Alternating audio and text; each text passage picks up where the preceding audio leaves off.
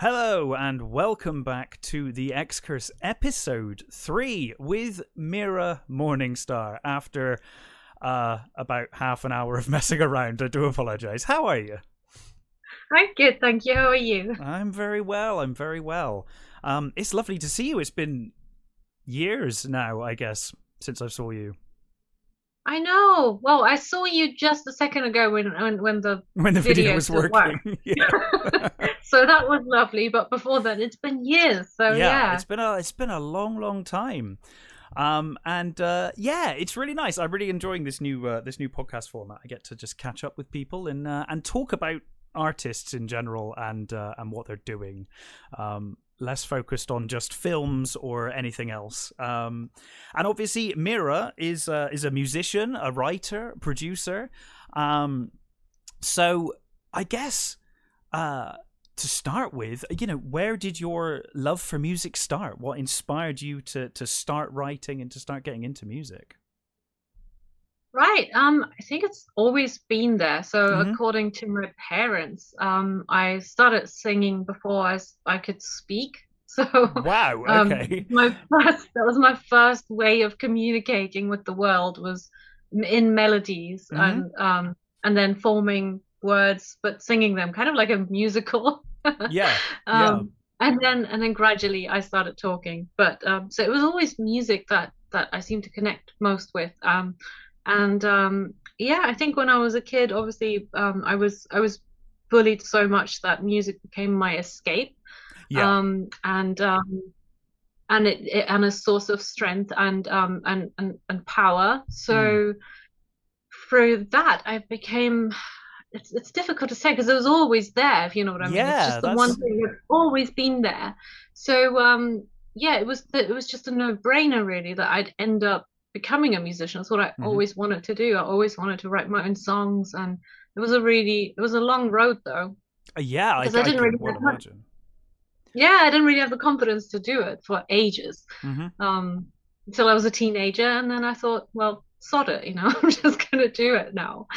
Yeah, so that's it in a nutshell. And you did. So I guess that's like pretty much all you ever wanted to be. Was a singer and writer of music. That's amazing. That's right. Yeah. And then you originally from Germany, right? So you emigrated to the UK. How old were you when you did that? Yes, I was about 12 years old. Oh, 12. When we decided to move together. And so you ended up in Glastonbury. Why Glastonbury? So it's a bit of a weird story. We chose Glastonbury originally, but then things fell through with the house, but we had sold our other house in Germany. So we ended up having to completely relocate, and we ended up in the Midlands of all places. Wow. And not Glastonbury. So we stayed in the Midlands for quite some time. And, gradually over the years, I think we just sort of forgot where we wanted to end up. It sounds bizarre, but it took us at least 10 years or maybe even longer to realize, hang on a minute, we wanted to live in Glastonbury. Why are we still in the Midlands? So, I went to school in the Midlands and everything. In Derby, actually. So it wasn't until much later that we were finally in Somerset, and even then it took a while to be in Glastonbury. We were in Clevedon first.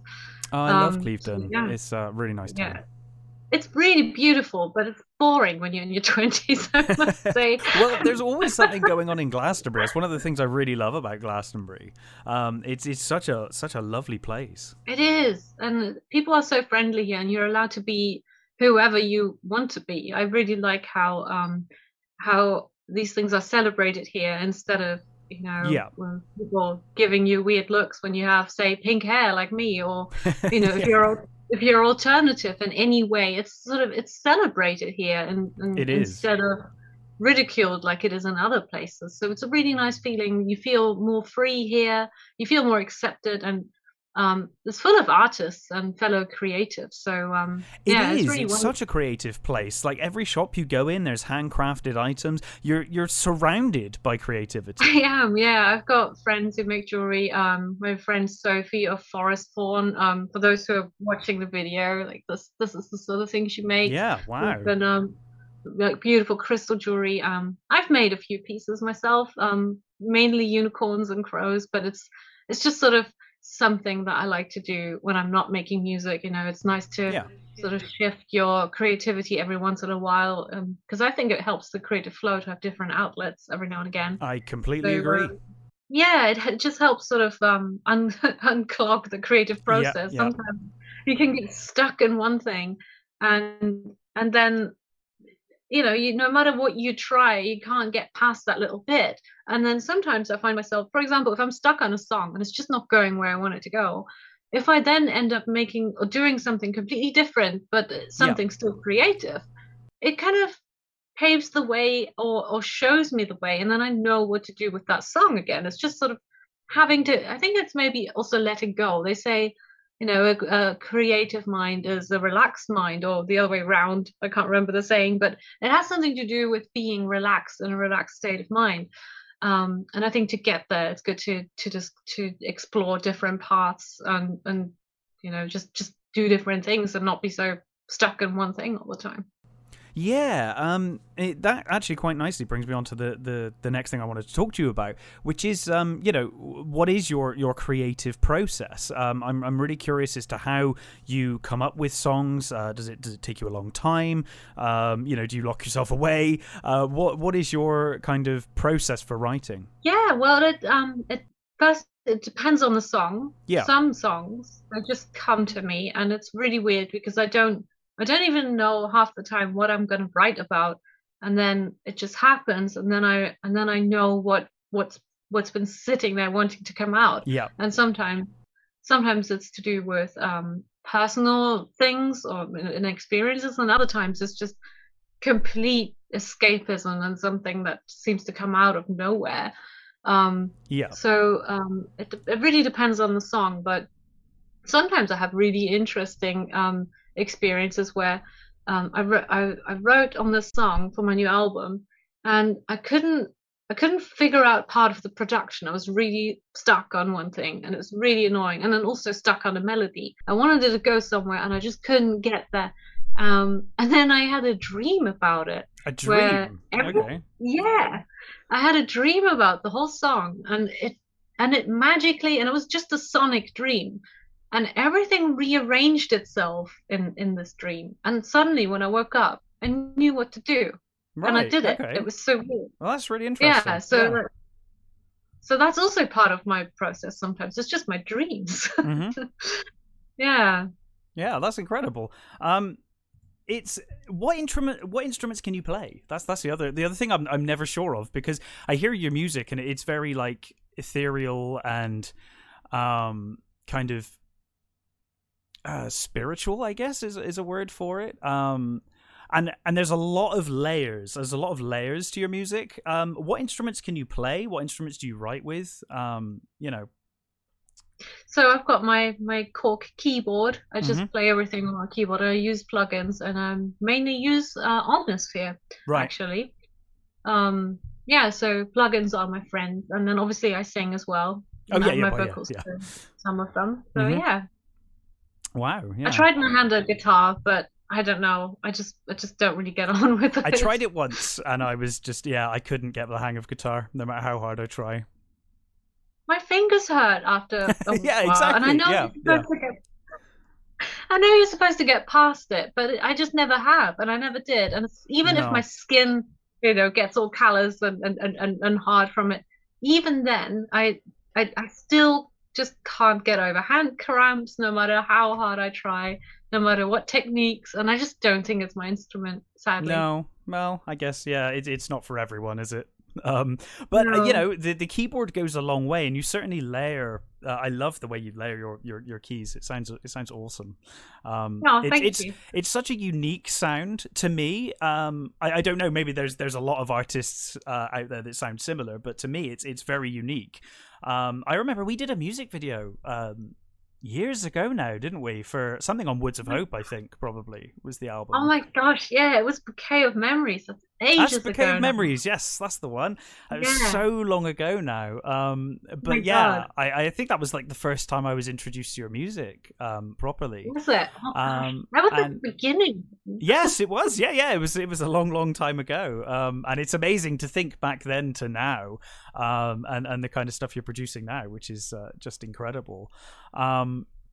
So you've released like one full album now, haven't you? You've done like a couple of EPs and then your full album, which is Realm with the Unicorns. Yes, I've had 2 albums, a few singles in between, that didn't really have much to do with the albums, if that makes sense. Yeah. But Realm of the Unicorns was my latest one, which is some time ago now. But I've got another one coming. Finished writing everything for it. It's called Curious Forest Spirits, Ooh. and I'm super excited. I can't wait to share it. You released a single in 2020 called Moon Cocoon? Is that involved in this album? Is that part of this album, or is that just a separate single?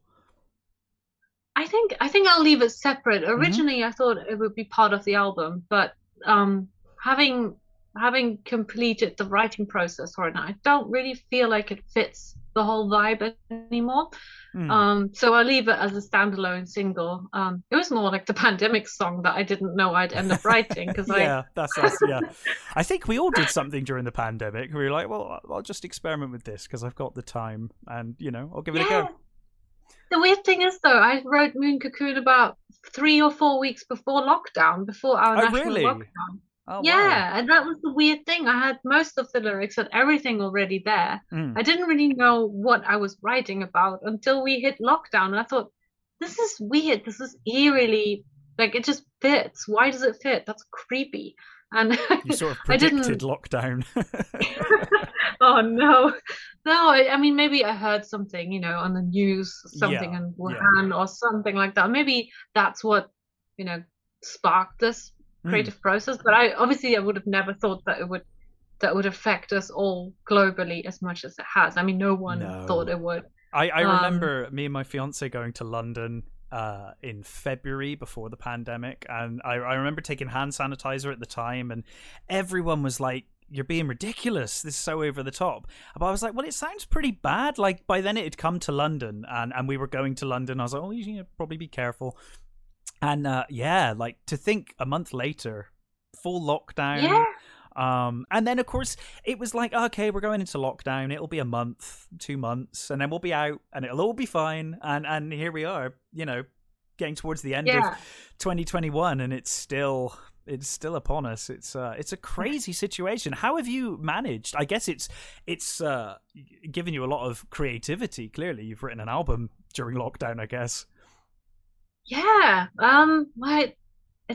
It's been really strange. I mean, I've had so much personal growth, actually, more so than the writing process, because it affected me just like everyone else, of course. But of course. I had some really, really dark nights of the soul. I really wasn't coping too well with not being able to go into nature as much. I mean, we have lots of beautiful nature here, but you certainly do in Glastonbury, we do, but because of my living situation, I did not go out at all for 3 months, like at all, not even for a walk. Everything was ordered in, because I live with people whose immune systems might be slightly compromised, and we didn't know much about the virus back then. So I didn't want to risk anything, and just thought, no, I'm going to stay in. I'm not going to leave the house at all. No, and that was so bad for my mental health. It's really beginning. It's really bad for people's mental health to kind of do that. But I did the same early on.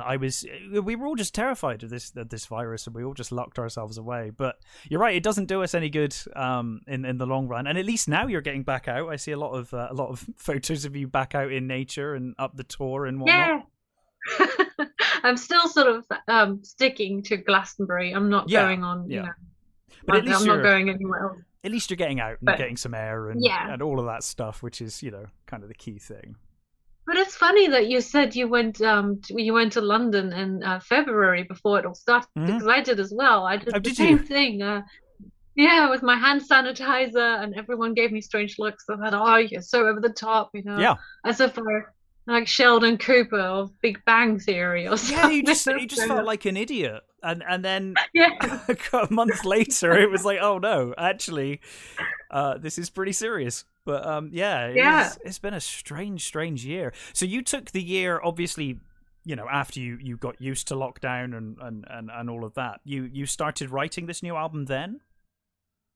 Yeah, so after a few months of having to go through a lot of personal growth and Yeah. development, and then I don't know, I just sort of developed some kind of strength that came from within, and managed to write on my album, which I meant to do for ages, but it just never really came about. It always just sort of I had ideas and then I scrapped them and it wasn't good enough. And you know what it's like as an artist, like Yeah. you need it to be right. Forcing something is the worst thing you can do, I think. Yeah, If I'm trying to write a film script or a piece of writing I've been asked to do, if I'm not in the right mood, I just won't even bother, because I know if I'm not in the right mental state, it will just be awful. It will come out in the writing. It won't be, or at least mentally, I think it won't be worth producing if I'm not in the right state of mind when I wrote it, and I imagine even more so for music, because music's so much more personal, especially for you anyway. Your yeah. music's extremely personal.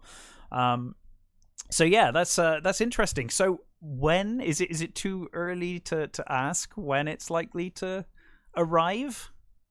Yes, so it's difficult to say because I do everything Yeah. by Oh yeah. No. myself. That's the thing. You literally Yeah, do everything with your music. There's no other. I mean, you've done collaborations before, I know, but in general, your albums are 100% you. All the music, all the writing, all the vocals, and maybe your parrot. But we'll talk yeah, about your parrot in a bit, because I want to talk yeah. about Snoop. Um, Yeah, so I'm thinking I've got all the songs together now. yeah. I've had a recent addition as well. So once, yeah, because you never know what life throws at you, right? But yeah, Absolutely. everything is written, and it's I mean, lockdown was actually good for it because, as I said, I couldn't escape anywhere. My music is all about escapism and traveling to other realms. So Yeah. this is what I've sort of created, a little portal to another world to escape to. And yeah, so I need to mix everything now. I've got the album cover all sorted and shot. So I that's love your that's album covers. Who does your album covers? Do you do those yourself as well, or do you have someone specific that you go to for those? so far it's always been somebody else. Hmm. The first one was by my friend Damien, Damien Yes, I know Morningstar. Damien. Yeah, You know Damien, yeah. yeah. The second one was by was the illustration for Realm of the Unicorns was by Casper Crow. I He's love an that illustrator. illustration. Yeah, it's beautiful, It's isn't it? lovely. Yeah. Um, and then there have been others, and that was Joseph Hunwick. He's a really amazing photographer, Hmm. and he also he shot Heart Armor 33. Yeah. So he shot my portrait for that one, and he has also worked with me on the next album cover for Oh, Curious excellent. Forest Spirit. So. And that was amazing. We went to the forest. It was so cool, and I After can't wait two to share years, that. you were allowed out in the forest and got some nice shots for the album. That's great. Yeah, it was exciting. I felt like a little kid. Yeah. So, So I'm thinking, to answer your question, I'm thinking that hopefully the next few months, like I oh, hope great. Sorry, I maybe put you on the maybe spot a bit there. I was like, when's it coming that's out? all right. We need to know. I'm just thinking out loud because, as you said, I don't want to rush anything. I want to No. deliver just the best for my fans. I really don't want to like have it. I don't want it to feel like something that just like threw together so it's out there. I Yeah. really want to put my everything in it. So I think hopefully February, March, and if I can sooner, of course. Of course, yeah.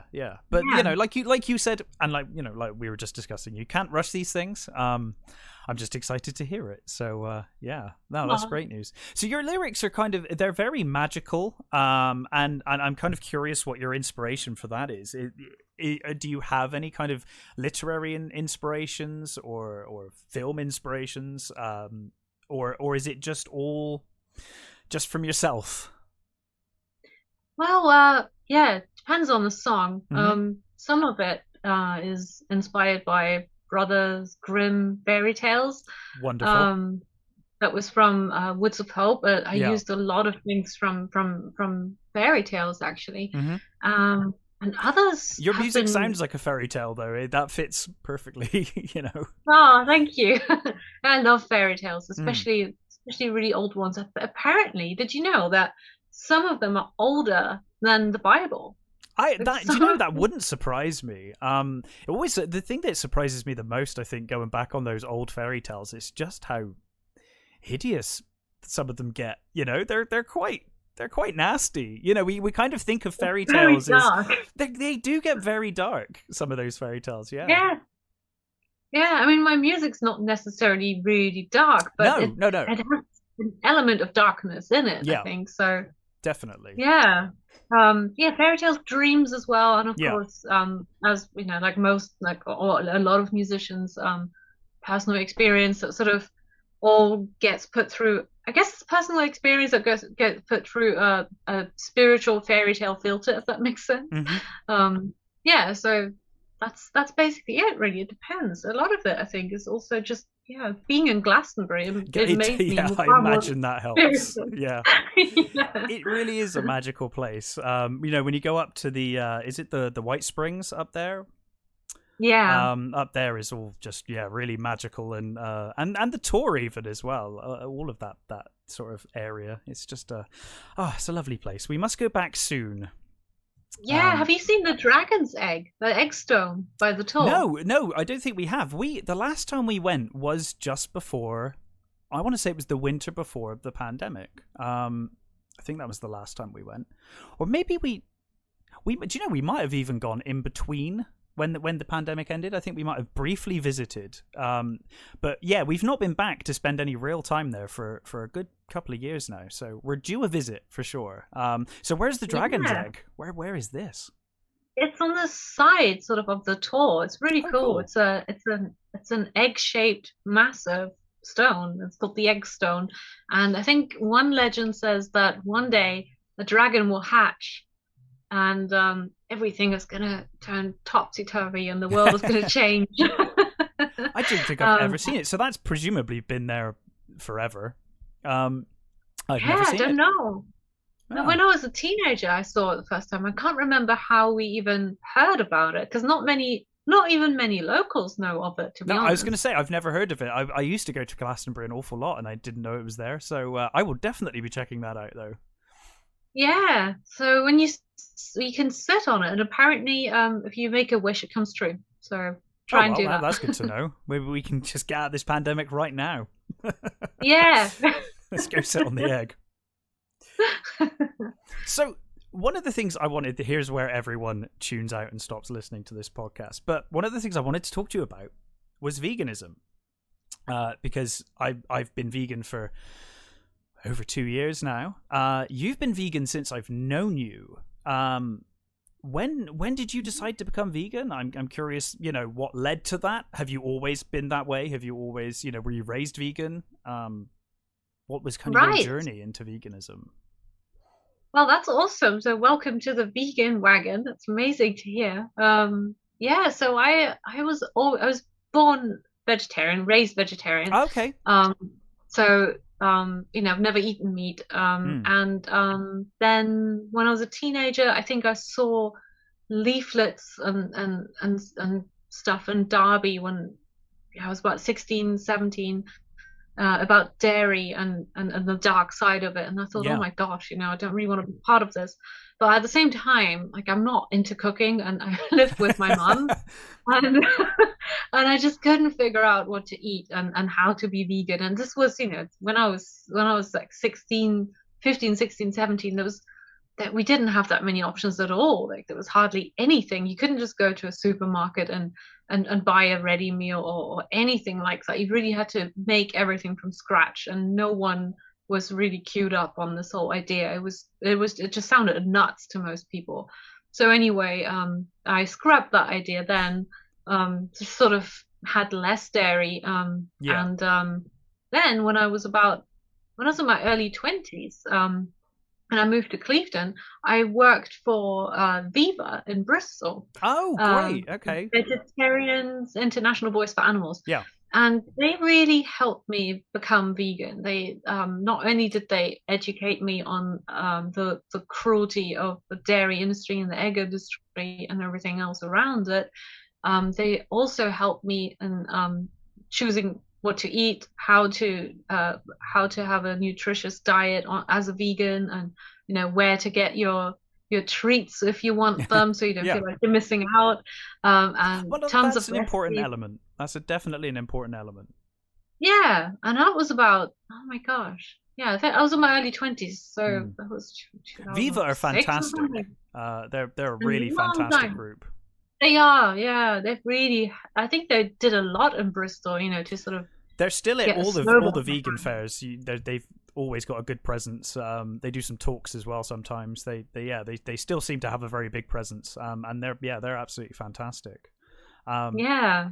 So yeah, you're right. It's really interesting to me because my fiance's vegan.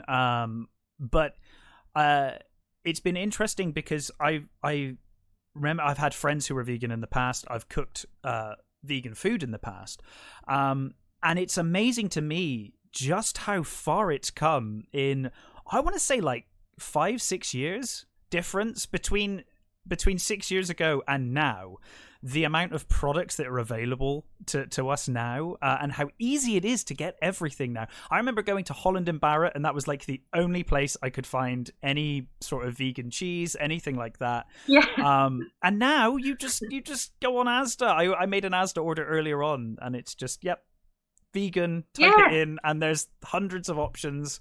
And pretty much any food. I can't think of a single food that I like personally that I like to eat that I can't just buy now and make with very little effort, because it used to be a lot of effort to make something vegan that's similar to something, like omelets or things like that are still kind of a bit tricky, but it's so much easier now. It's fantastic. It's so accessible, and I think it's great when you see all of these different companies starting to give vegan options. There's at least a vegan option on almost everything now.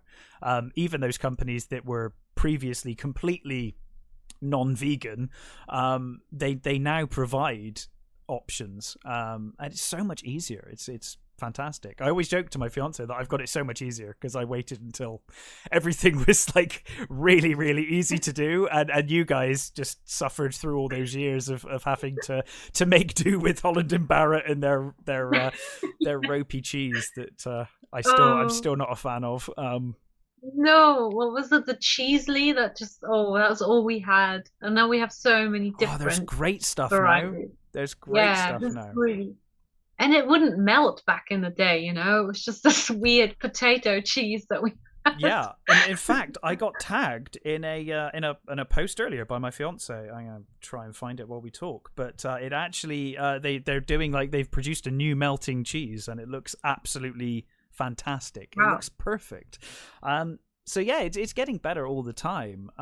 It's really interesting that you started off vegetarian as well. So you've never even had meat in the first place. Which I think is incredible.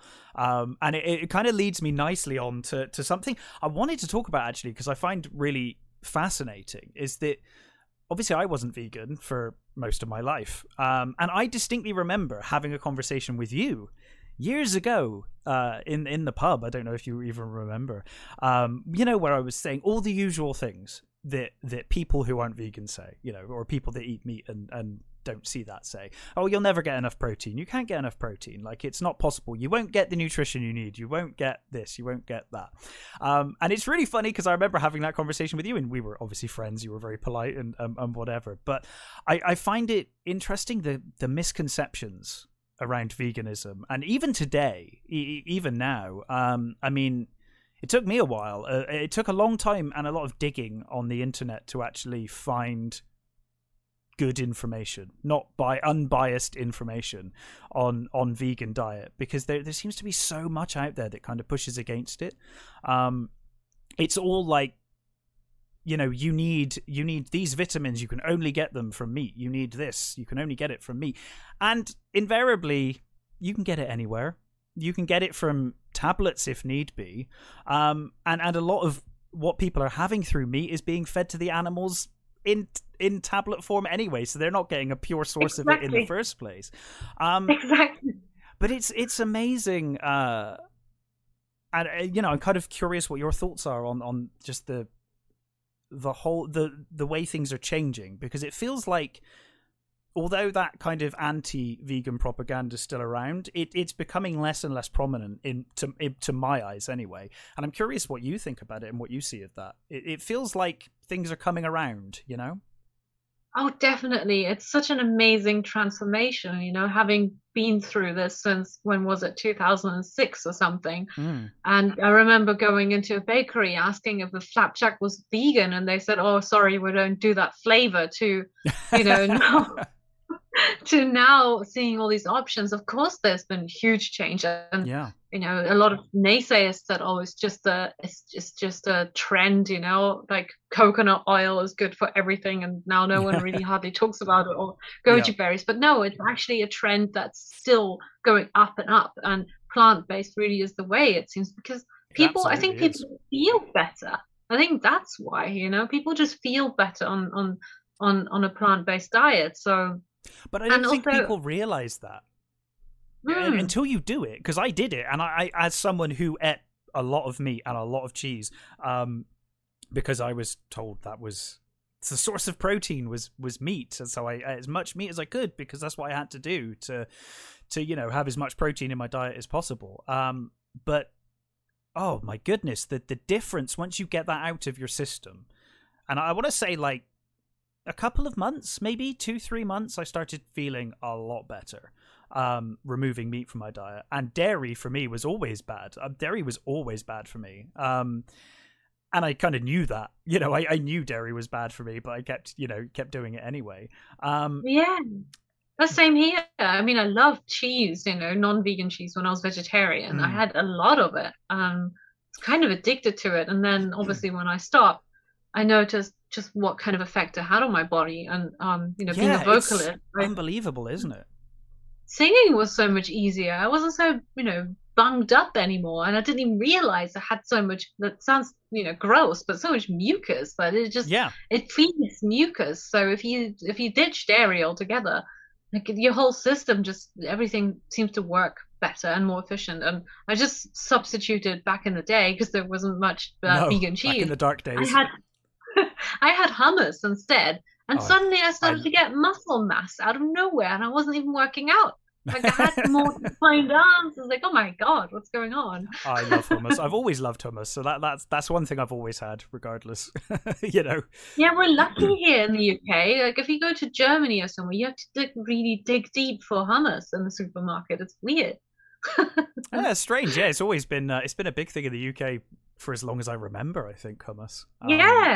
Yeah, we're really lucky. Like, I thought, when was it, a few years ago, before the pandemic, I went to Germany, and I thought, okay, like, what am I going to eat? I'm going to go back to the old hummus, when you don't know what to eat as a vegan. Yeah. And we didn't have any in the supermarket. There was no hummus. I was so shocked.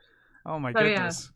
There's apps now as well that you can get that I forget the name of it. Paula's got it on her phone, so she kind of guides me. But you can get these apps now that will just tell you where all the vegan places are, where you can get vegan food, which is just so much more handy.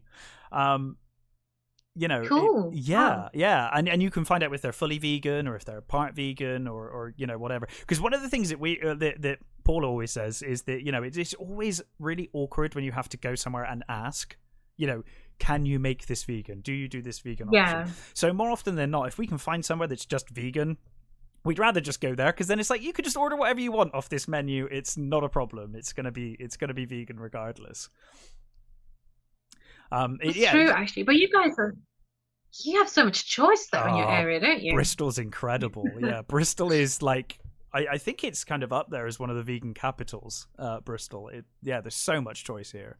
What's it like in Glastonbury for vegan options? I'm guessing it's pretty good. Yeah, it's amazing. We've got Earth Fare here. You can get so many vegan products there. Then we've also got what's it called? I forgot. Is it the Vegan Box or something? they used to be a catering company for festivals. Mm. And now it's just this vegan takeaway, which is amazing. And I think they're going to expand here in Glastonbury Oh, too. great. So they do amazing foods. But you know what the funny thing is? Like now that we have all this amazing stuff out there, I changed my diet again and I'm just super clean eating now. And I have like one cheat day a week. Yeah. So I don't really eat anything processed anymore. Well, I've done that. Yeah, I've always had a pretty clean diet. So I did the same, and I think that kind of helped in a way because I found it almost easier to be vegan because then it was like, oh well, a lot of the things that I used to cheat with are just not an option anymore. Right. Okay. You know, but yeah, clean eating is it's, well, obviously by definition it's easier when you're vegan anyway, because you're already eating cleaner than most. And it's funny because you think about things, and I know you're trying to remove a lot of processed stuff, which makes a lot of sense. But it's always funny to me, like I still treat things as if they were the real alternative. So, like, if I get vegan cheese in my head, I'm like, oh, that's cheese. I shouldn't eat too much of that cheese. When in reality, you're like, well, actually, it's just like cashew nuts and God knows what just crushed up, really. It's not cheese. But in my head, mentally, I'm like, oh, I shouldn't eat that bacon because bacon's not great for you. But then it's like, it's vegan bacon. It's no different than the other vegan meats. You know, it's fine. Yeah. I mean, you can get really good stuff. Like amazing things stuff. That are made with like pea proteins and stuff, and it's not even wheat protein, like, you know, because a lot of people can't really handle it or don't feel great on wheat products. So, yeah, you can get pea proteins and what was it, chickpeas and stuff. So, a lot of the things that seem like cheap foods aren't. No, really they're cool. not. Yeah. It's funny though. One of the things we always find, I don't know if you find this on your cheat day when you're looking to order something or get something in. We always find this weird situation where I think it almost feels like people want to apologize to vegans now because we've been well, not me. I've only been doing it for 2 years, but long-term vegans have been mistreated over the years, and it feels like they're kind of going overboard now to where like we try and. This is how good I've got it and how easy life is now for me as a vegan in 2021. I'm complaining, but it's so much like you go to order, like I just want to order a cheeseburger. This is a problem that me and Paula have all the time. It's like, well, I just want to order a cheeseburger. But you find if the vegan option, I think it's because they're like, oh, vegan people don't get to have enough treats, so we'll just go crazy. And it's like, you can't just buy a cheeseburger. We're going to put hash browns in there and fake bacon and all this mayonnaise and like hot sauce and, fake pulled pork. And it's like, no, we just want a cheeseburger. Can we just have like a plain cheeseburger? Is that possible? It always feels like an apology where places are going like so overboard now. They're like, no, give them everything they've missed out on.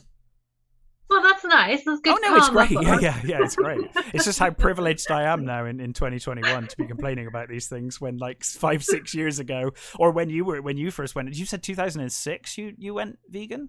Yeah. I think it was 2006. Yeah. So yeah, back then, I remember those days. It was a much harder time. Oh my gosh, yeah. So as someone who doesn't really enjoy cooking, like myself, is like it was a nightmare. Yeah, I can imagine. I remember trying to cook meals back then, and I remember once trying to go. I had a vegan friend, and I was going to. We were going to go to a restaurant, and I remember. Funny enough, like you said earlier, just asking, do you have a vegan option? And they actually said, well, like, what's vegan? I don't know what does that mean? Like, what is vegan? This was an Italian, and it was like, wow, okay, this is going to be a difficult battle. But oh gosh, yeah.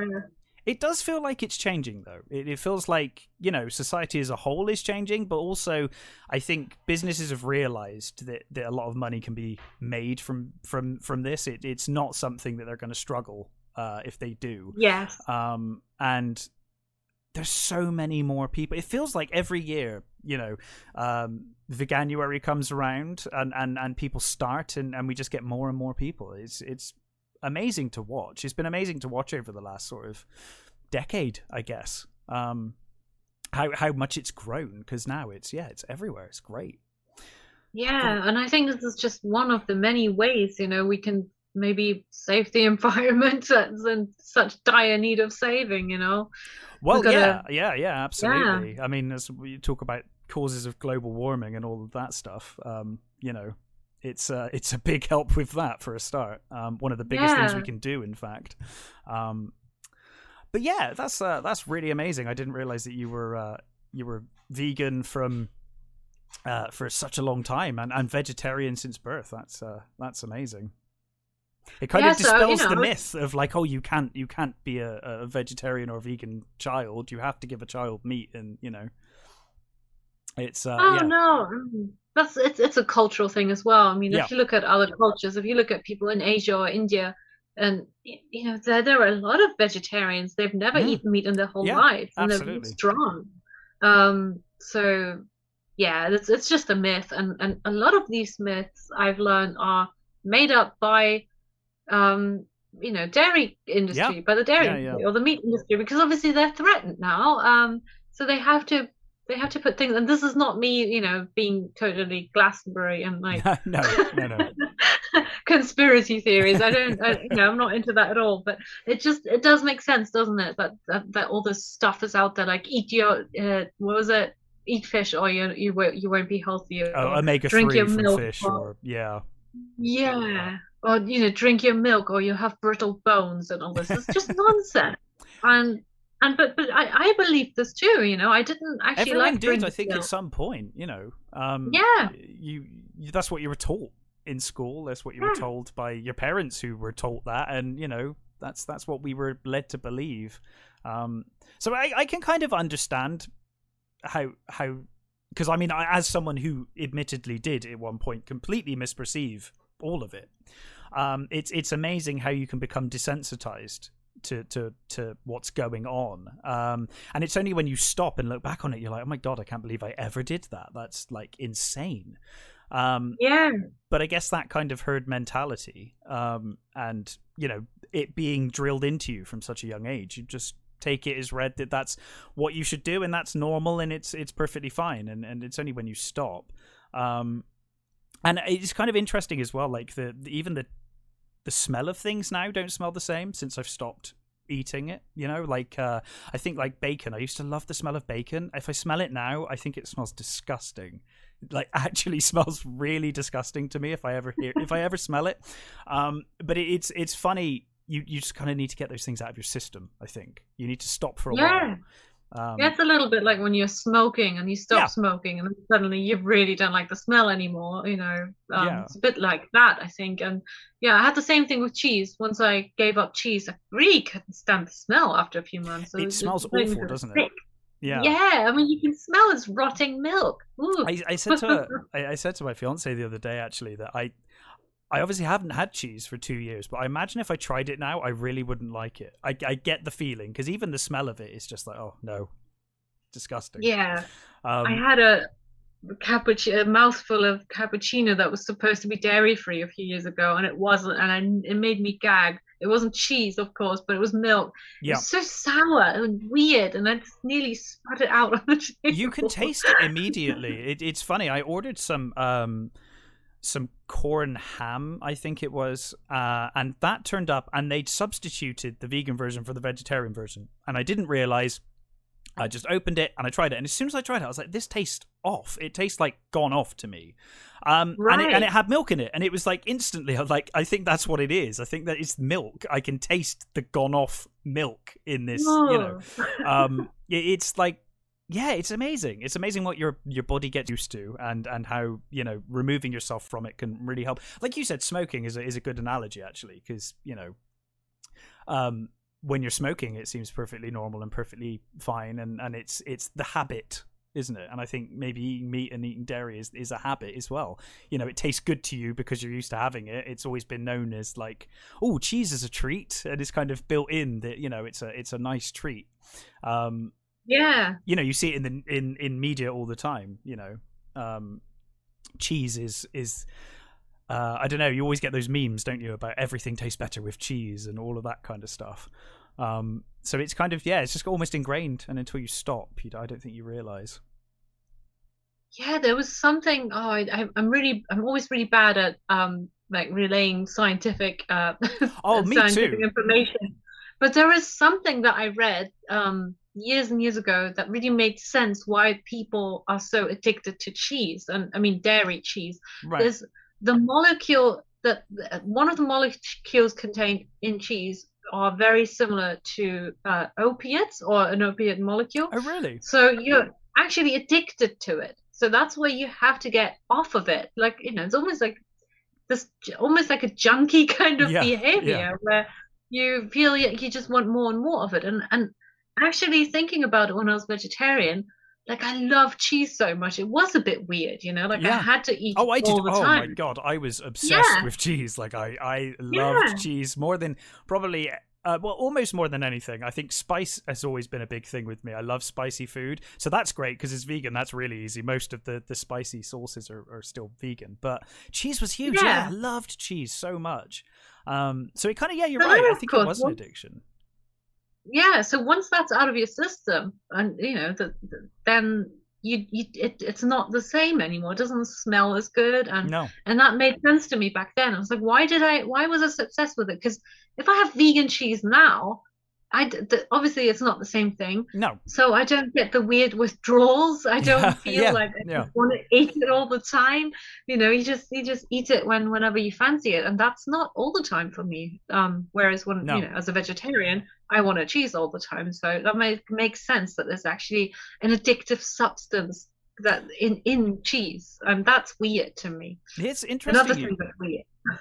Yeah, no, it's interesting you say that because I used to have cheese with everything, and like you now, there are some great vegan cheeses and I really love them, but I will only really have it like once a week, if that. Yeah, You same know, here on cheat days. yes, the good old cheat days. You've got to give yourself cheat days. They're absolutely key to a clean diet. I think you drive yourself a bit mad if you Definitely. don't give yourself at least one day to kind of look forward to. Yeah, I mean, it's not like I don't enjoy the foods that my clean eating Yeah. foods, but it's just that you kind of feel left out, Mm.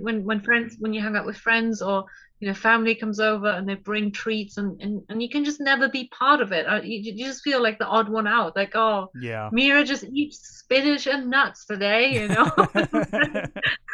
Like our diet's even weirder than it used to be. So, no, and I love Italian food. I love Yeah. pizzas and pasta and all that stuff, and I don't really want to miss out on that for the rest of my life. So, yeah, you're right. And the key to a clean diet and good health, sometimes for some of us, is having cheat days, and it Yeah. makes it more special. Actually, I feel like it's something to look forward to every week. So that makes the actual meal more special. I put more thought into it. Hmm. I put thought into who I'm spending my cheat days with and what we're doing together, where are we going, or are we making it at home or not? And it just becomes far more of a thing. Whereas before then, when I wasn't on a clean eating diet and it was just a vegan diet and I ate whatever I wanted, um, it wasn't as special, Yeah. Yeah. Yeah. No, Now I I absolutely agree. cherish it more. Yes, yeah, no, it's a good it's a good place to be, and like you said, I feel so much healthier now than I ever did before. Especially like you said, bringing it back to singing, especially when it comes to your throat and your breathing and your lungs. Just yeah, dairy is the devil. I think getting rid of dairy Yeah, is the biggest change I awful. found for sure.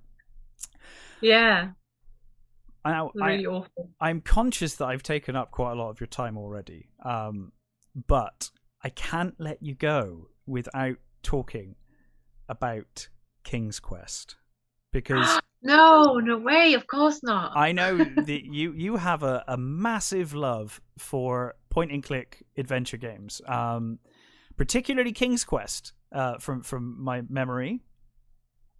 Yes, absolutely. Uh, It's like part of my heart. It is, and I found it really lovely that you said you and your family play King's Quest every Christmas, Yeah. which I think is wonderful. I really love that idea. I think it's really sweet. Oh, When is King's Quest your favorite game series? I think it is, isn't it? yes, yeah. And the fifth one I think is my favorite, and my second favorite has to be the second, actually, the remake of the second one. Yeah. Yes, Romancing the Throne. When you have to Yes, that's it. find I forget her name. You find your queen. Valony? Yes. Yes. Yes. Yeah. Yeah. Oh, such good memories. When did you first find King's Quest? I guess it was in the 90s, probably. I'm assuming. Yeah. So I was a kid, or we were kids, Hmm. and oh gosh, it was when hardly anyone had computers. Like my Yeah. family is full of nerds, and so we had computers really early on, and to the point where when I went to school and other kids or teachers would ask me, "What did you get up to?" And I'd be like, "I've been playing computer games." Like, Mira, don't make up things and lie. You don't do that. I'm like, I'm not lying. Oh, it's true. It happened. So yeah, so we were playing King's Quest 5, I think. Yeah, and it was the funny thing is I think I yeah, it was in German, Hmm. but I couldn't really read. I was still learning to read. So it was just a random game where I just clicked on things and basically died all the time because that's what you do That's oh my god. Sierra games are always awful for that. But King's Quest, I yeah, it's know. one of those like instant death. Uh, It just makes me laugh because they're so hard to play when you can read and write anyway. Like imagine yeah, playing it when you can't even read and you're a kid, you know. I was about God, how old was I? I was under 10, of course. So yeah, yeah, I didn't know what I was doing, but of course it was amazing, you know. I loved the colors and I loved the world, and then mm, it became a family thing because we were still learning to read and write. My parents joined in and my older brother to try and solve all these little riddles and yeah, quests, and that's how it became like a family thing, and because that brought so much togetherness and everyone contributing to solving puzzles, and yeah. it was just like it's so much better to have several brains on the case than just one person playing it. So point and click adventure games have always been something that I've played with other people. I'm not really used to playing them on my own. Um, and it's so cool because looking back at it now, we know exactly who solved what, and Yeah. how we got there, how many months it took back then because we didn't have the internet. You Oh couldn't just god. go and find a walkthrough. We'd had to find a friend who had played the game and Yeah, managed to. it was all like talk to your friends in the playground. How did you get past this? What did you do? I mean, I look Yeah. back. I think King's Quest One, I never completed as a kid. I completed it as an adult. I think it was the Rumpelstiltskin puzzle. I could never get past it, and it was like even now as an adult, I'm like, how were you meant to figure that out? Um, I know. because it's meant to be you find a note later in the game that says, oh, you need to do it backwards, and you're like, okay, so I spell Rumpelstiltskin backwards, but then it's not that. You have to write the whole alphabet out backwards, and then you pick the letters but where they would be in the alphabet if the alphabet was reversed, and then also to make it worse, they spelt Rumpelstiltskin wrong, so like you just got Yeah. no hope of ever completing this game I back then. know. But God, I love the King's Quest series. Do you know? Funny enough, I don't remember much about 5. I'm trying to think what happens in 5. What happens in Wow. part Well, 5? you lose your family. An evil wizard That's right. captures them and Yes. takes them away. The whole castle, and Hmm. King Graham is on a little stroll through the forest, and he tries to return home to Castle Daventry, and then the whole castle's gone, Yeah. um, just vanished. And then this owl Cedric sat there in a tree watching the whole thing, and Yes. Cedric tells Graham what happened and takes him to his master Crispin, and then Crispin helps us, and and goes from there, and then you're on a quest to try and find your family. And it was just so, when you're a kid, that's such a scary idea, walking Yeah. around and then your whole Yeah. house is gone with your mum and everyone. I always remember, So, now that you've said the owl, that's reminded me of that game, and I always remember the artwork in that game was fantastic. oh, Because it's beautiful, isn't it? yeah, I mean, things have come a long way since like those kind of VGA graphics that we got with King's Quest One. I mean, 1983 5, 4, somewhere around there. I think King's Quest 1. And it come so far, and those graphics just looked incredible. They almost looked hand drawn. All of the sprites and animation in that game, it looked fantastic. But it's such an enchanting series, and such a I don't know. It's such a nice series. It's very wholesome, I think, the King's Quest series, you know? Yeah, I'm really grateful that I had the privilege of growing up with it, because it really paved so much of my moral values. It sounds cheesy, but it's true.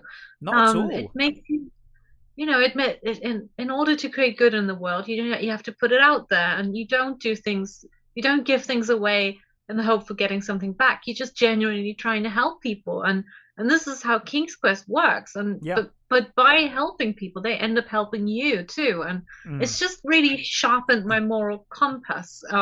Obviously, in conjunction with great parenting from my mom, and helped that they were playing it with you as well. Yeah. So King's Quest is always amazing, but it's not like it's it's wholesome in a boring way. As we said before, you die all the time. Yeah, you do die a lot. Die all and sometimes in quite violent ways. But yeah, I mean, there's magic there, and obviously a lot of it is based on again, Brother Grimm fairy tales, and I loved how they put everything together as one story. Yeah, you'll be like wandering along, and then here's Red Riding Hood and her her grandmother and all of that. Yeah, I love that. And like Medusa is just hanging out in this desert or whatever. That blending of myths and blending of different myths and things throughout history is great. Yeah, that's why in my first album cover for Woods of Hope, that's why I wear the Red Riding Hood cape and have the flowers in the basket. Is that why? Oh, that's amazing. Yeah. That's incredible. Because I dressed up as Possum from King's Quest 2. So that's incredible. I had no idea that's what you were doing there, but it's obvious now you said it. That's incredible. Yeah, so in the new album Curious Forest Spirits, there's a song called Disciple of the Cloud, and that's also kind of inspired by King's Quest 2. Remember the horse? Yep. The Pegasus that brings us up to the Cloud Spirit? Yeah. And he said, I'm a disciple of the cloud, and that just sort of stuck with me. And and then I wrote the whole song, not about that scene, but it's inspired by it. So yeah, King's Quest is just huge, such a big part of my life in that sense, and such a cozy thing to revisit every year with my family. I think it's such a lovely idea that you play that with your family every Christmas. I think it's just wonderful. And so is it specifically 5 that you tend to play at Christmas, or do you pick a different King's Quest each time? Do you work your way through them? All of them, actually. I play all of them. Yeah, except for the 8th, because we never really got into that one so much. Do you know, I don't think I've actually even played King's Quest 8. It's quite dark, actually, compared to the others. And you don't play any of the other characters that you learn and love. It's someone totally different. Oh, what's his name? Connor? Is it Connor? Yeah, I think it's Connor, isn't it? Yeah. And it's not. Yeah, and it's not point and click either, so it doesn't have the same cozy feel. I've never played it properly before. I know of it, but it's not. It's a good story. Don't get me wrong. The story is always with King's Quest. It's great, but it's just not really our thing. No. But yeah, what I like about these old graphics is also that you need to imagine things more, and by doing so, you seem to be more engrossed in the whole storyline. It's a bit like reading a book versus watching a movie, because you have to imagine things. It seems to be a little bit more immersive. I don't know. At least that's how I feel about it. No, I agree. I remember, I mean, funnily enough, you were saying about morals and your kind of moral compass coming from video games. And I had a much similar experience playing the Ultima series of role-playing games. And Ultima 4 in particular had the entire game, you were kind of like, basically be a good person. Go out and do good deeds as a knight, and you kind of, but you didn't have to. But that was one of the first games I remember that if you mistreated someone if you go and steal from this shopkeeper, you get that free stuff because you stole it. But later in the game, you'll go back and try and ask for their help, and they'll just be like, "No, you stole from me. Why would I help you?" You know, and it kind of, you know, there's a great moral compass to a lot of those early games, and I'm sure a lot of modern games do it as well. But obviously, I didn't play as many of those as the ones we grew up with. But yeah, I think there's some great morals in those kind of games like King's Quest. They've got a lovely heart, I think. Yeah, definitely. It just makes me, instant smile when I think about King's Quest. It's like, comfort and inspiration all in one. It's just amazing, and the soundtrack, so beautiful, and cute. Well, there's another musical inspiration, the music of King's Quest. I know, right? Was it Mark Siebert who wrote most of the King's Quest soundtrack, I think? You may well be right. Yeah, I'm not entirely sure, actually. Yeah, but, I think I looked it up some time ago, and I think, isn't he a teacher now or something? Oh, quite possibly, yeah. Yeah. Oh, it's amazing, those games. I wish they'd bring them back. I know they did they've done so many remasters, but I'm like, do another one. Bring us a new King's Quest. And if they could do it now in the old style, just create another one in that old 90s graphic style, that would be perfect. Yeah. Perfect. I want to see, I want to see like Daventry expanded, because I always remember, especially in King's Quest 1, I always find it funny that you kind of traverse the whole world of Daventry, and there's like maybe 2 houses in the whole place. There's like 2 people that live there. Right? It's like there's like, that family that claim they're starving, even though there's plenty of food lying around as you walk around the world. But yeah, it's like you're like the king is like in charge of 2 houses. So I'd love like a modern game that, a modern game in the old graphics, and give us more houses and show us that world, which, it did expand through the series. But such fond memories. I couldn't let you go without talking about King's Quest. No, I know, of course not. But no, I think that just sparked a memory of King's Quest 8. I think you go through Daventry and it's more than just one house. I'm sure it was. Yeah, I'm sure it is now. Yeah. Yeah, well, it's a shame what they've done to the series now, because I think obviously the rights have been sold off to another company. I forgot now who Sierra they were, aren't even around anymore, are they? Sierra. No, they've been long gone. But they've obviously launched a remake of King's Quest, and it's just not the same. I'm sorry, like it might be an unpopular opinion to those who love the game, but they even went as far as changing the original storylines, and I think that's where I just draw the line. What have they done? Fair enough. Yeah, I think they changed the whole storyline of how Valanice and King Graham met, and that's just not on. Like, no, that was fun going to rescue her and all of that stuff. That was great. Yeah, and I just feel like the latest is so goofy compared to the old King's Quest. And that art style, it's just it's timeless. That kind of art style, I do think is really timeless. And when they try to do things in 3D or all of that, it just loses a lot of that charm. It's great for modern games to look that way, but I think a series like King's Quest, it just needs to be in that style. Because I know they've made like new like Broken Sword games and things like that, and those all seem to have stayed in that the same style that they were in, and I don't know why we can't get that with King's Quest. Give us a new King's Quest that looks like that.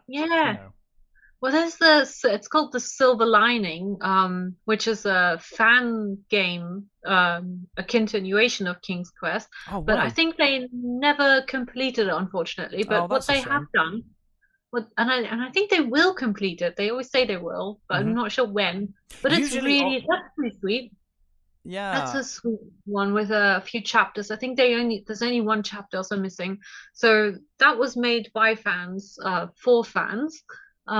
Silver Lining, that one was good.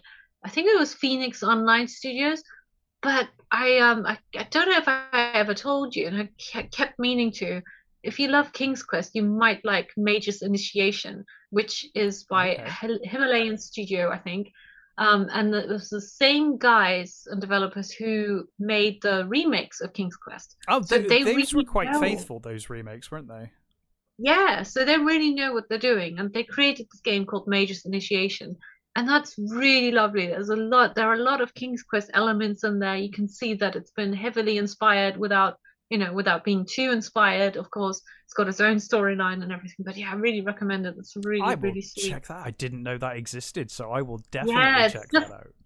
come out quite well. I say recently. It's probably a couple of years now, but we've all been waiting for it for a long time. It was in the making for like, I don't know, something like 10 years. Right. So yeah, check it out. You might I like it. will. I will get you to type that in the chat afterwards so that I don't forget. Yeah, I will. Did you ever play Space Quest or any of those games, or was it just King's Quest that interested you?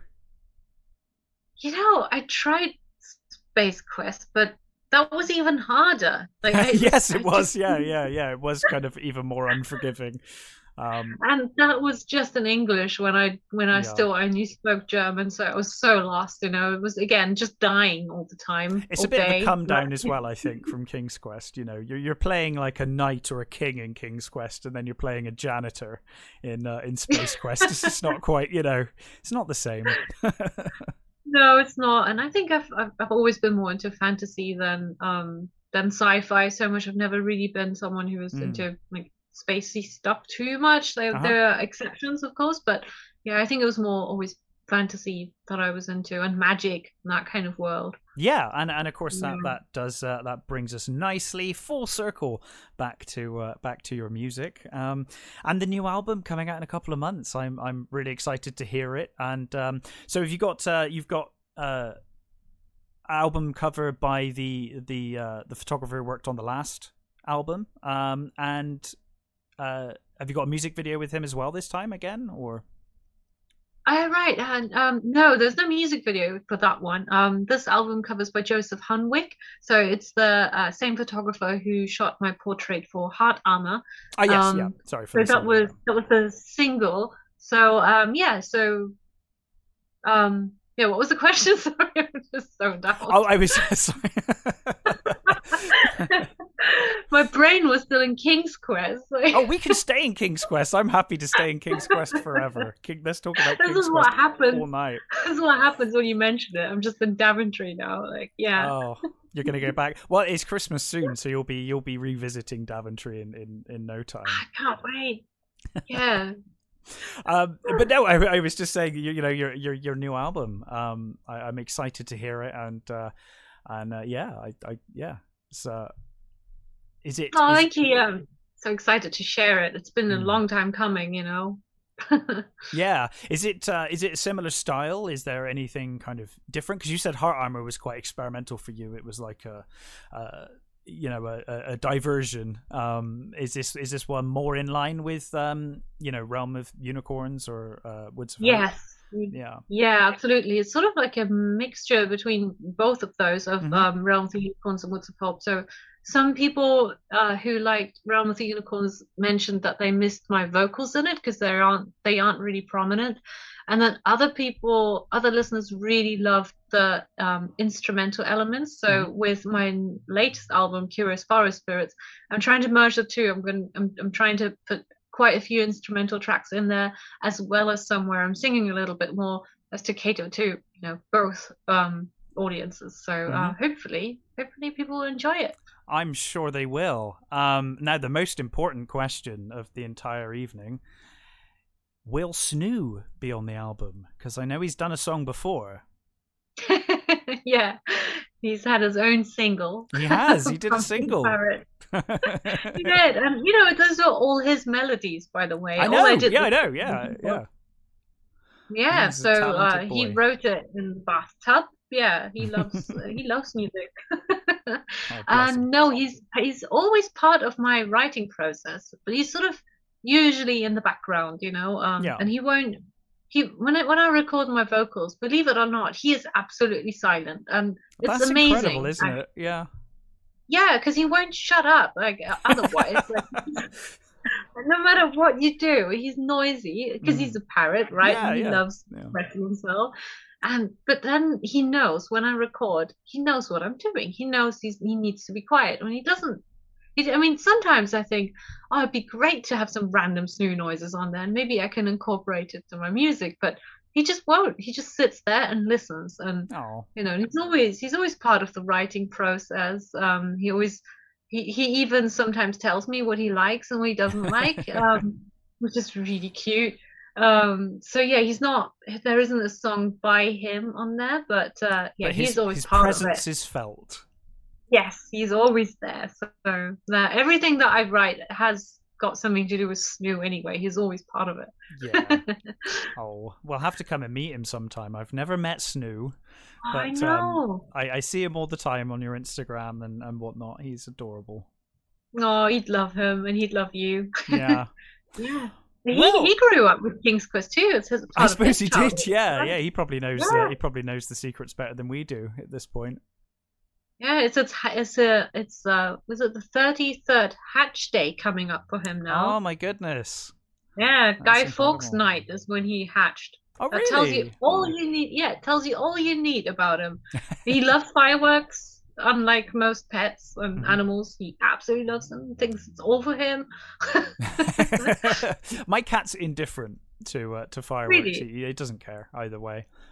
He that's he cool. was feral for a few years of his life, so I think he's just used to it. Oh, He just doesn't tend to bother him that much. oh, Thankfully, bless. I mean, it's horrible for a lot of animals, but I'm glad Snoo doesn't mind them. So No, have you had? he thrives on loud noises. He likes to make them himself, so I guess he. He does.